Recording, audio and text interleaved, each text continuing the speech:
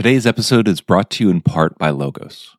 Logos combines digital books with intelligent software to help you study the Bible deeply.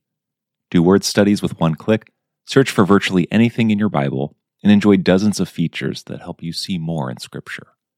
Right now you can find my book, Virtuous Persuasion, A Theology of Christian Mission, as well as get a listener discount on Logos by visiting logos.com/mniebauer. That's logos.com/mniebauer.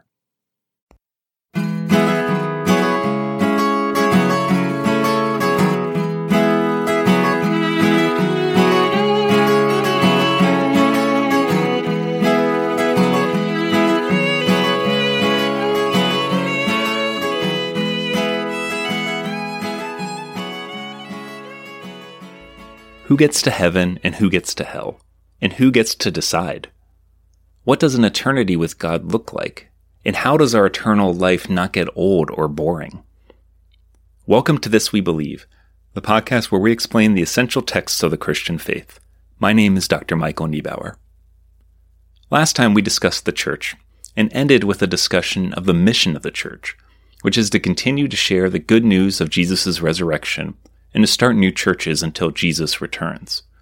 And so now we can turn to the final statements of the Apostles' Creed, which talk about the last things: Jesus' return, the resurrection of our bodies, and the life everlasting. We'll start with the statement earlier in the Creed that states that Jesus will come again to judge the living and the dead. This is often referred to as the second coming. Jesus will come to finish and finalize his victory over sin and death. One of the ways to think of this is that his death and resurrection were the decisive victory over sin. You can think here of the difference between decisive battles and final victories in warfare. For instance, Gettysburg was the decisive battle of the Civil War. Historians believe that after the South lost Gettysburg, they had no chance of winning. But of course, the war continued until the final victory at Appomattox. Similarly, Jesus wins the decisive battle over sin and death through his cross and resurrection. And his return will finalize the victory over sin. This final victory will come with Jesus bringing a final judgment of sin and a final judgment on humanity. Now, if this word judgment sounds harsh to us, we have to remember that judgment and justice go hand in hand. In order for there to be justice, there needs to be a recognition of what is good and what is evil. A judge enacts justice by declaring someone guilty or not guilty and pronouncing a sentence. That judgment makes things clear. It separates good from bad, and in so doing sets things right. Now, this example of a judge brings up a challenge. We all want justice to be done, but we often find that judges fail in their ability to make good and just decisions. We value good judgments, but we know that human judgments always seem to fall short. If you look at the news, you will find stories of people getting, on the one hand, too light of a prison sentence for a horrible crime, and on the other hand, you'll find people getting too harsh a sentence for a relatively light crime. We can't seem to ever get the scales right. Perfect justice seems to elude us. However, since Jesus is God, he is the only one who can bring about perfect justice. It says in Scripture that justice and mercy fit perfectly together in Jesus. So when Jesus comes again to judge the living and the dead, we can have confidence that his judgment is going to be perfectly just, but also perfectly merciful. Judgment brings about clarity and finality. And the final judgment will bring to the surface a clear distinction between those who will be united to God for eternity and those who will be separated from God for eternity. Now, this brings up a very difficult question. Who is in and who is out? Who goes to heaven? Who goes to hell?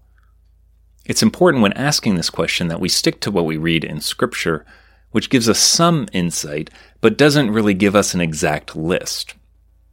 Here's what we do know. For those who profess belief in Jesus as Lord and God, they will be resurrected and spend eternity with God. This is one of the reasons why the Apostles' Creed ends with a profession of belief in the forgiveness of sins and the life everlasting. In a sense, to believe in God as expressed in the Creed is to have confidence in one's destination when they die. Those who put their trust in Jesus can have confidence that their sins are and will be forgiven. We can say that they have an assurance of their salvation. They don't have to worry about a capricious God suddenly changing his mind. And so they do not have to fear a final judgment. Now, for those who reject Jesus, they will spend an eternity separated from God. There are a lot of depictions of what hell looks like. Many of our pictures of hell come more from Dante's Inferno than the Bible. But one thing that we do know about hell is that it is an eternal separation from God. While this might sound harsh, it fits with this notion of justice. God, in a sense, gives people what they want. If someone does not want to be with God, then God will honor this desire. God will not force people to love him. And so those who don't want to be with God will in the end be without God. Now, what about those who don't seem to fit into either of these categories?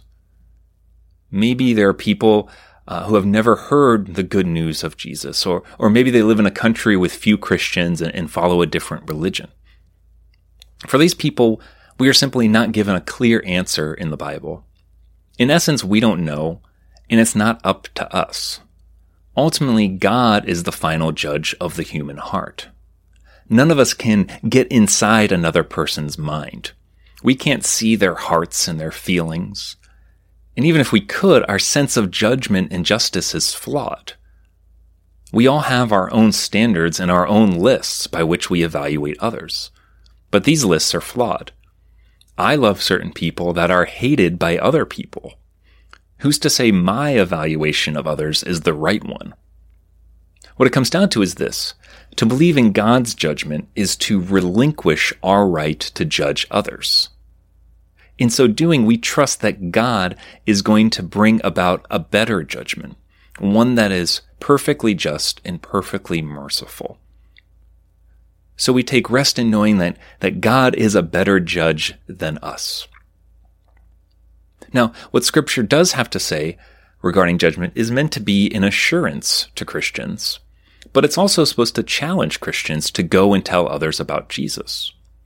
The mission of the church is to tell others the good news of Jesus' resurrection and invite them into a relationship with the living God, which in turn will give them an assurance of eternal life with God.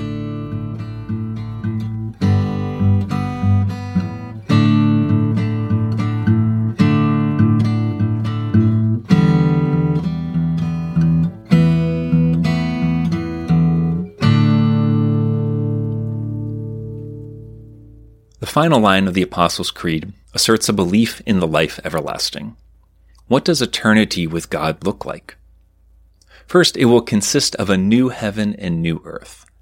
Heaven is not a place in the clouds, but rather the place where God's will is perfectly done, and it is this place that will merge with God's creation, so that earth will be a place free of sin, where God is glorified everywhere. We can think of eternity as earth, but an earth free of sin and perfected even beyond our imaginations. If you recall when we spoke of Jesus' resurrection, that his body was both restored, but also was glorious and radiant. We can think of all of the earth being both healed of sin, but also reflecting God's glory. And this includes our own bodies. We will be resurrected from the dead and enjoy eternity in our bodies. We get to enjoy the good physical things of God's creation, eating food, listening to music, and embracing our friends. Furthermore, we will continue to grow forever in eternity. Our eternal life with God is not boring.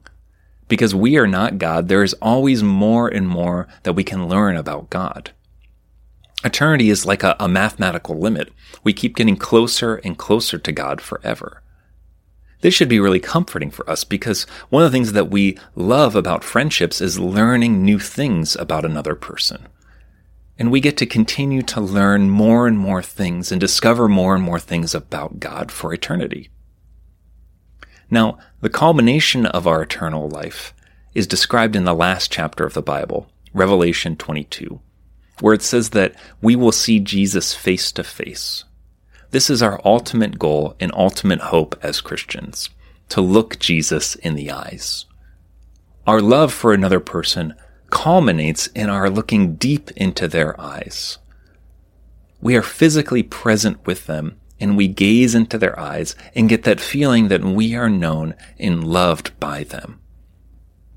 Now, the best part of eternity is that we get to look into the eyes of Jesus, and in so doing have that kind of deep, intimate, special connection with the very God of the universe.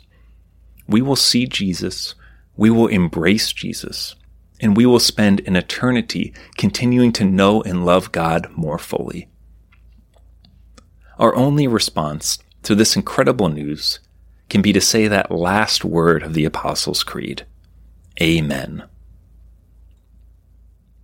Our time going through the Apostles' Creed will conclude next time with a discussion of the Trinity, which in effect sums up the message of the Creed. Before beginning Season 2 of This We Believe, we'd like to hear from you. We will have special episodes coming up that answer listener questions. Do you have a question that has arisen from these episodes, or a question about God that has been bothering you for a while? Now is your chance to ask anything you want. You can send us your questions via email, thiswebelievepodcast@gmail.com, or our Facebook page @thiswebelievepodcast, or through Twitter @we_believe_pod.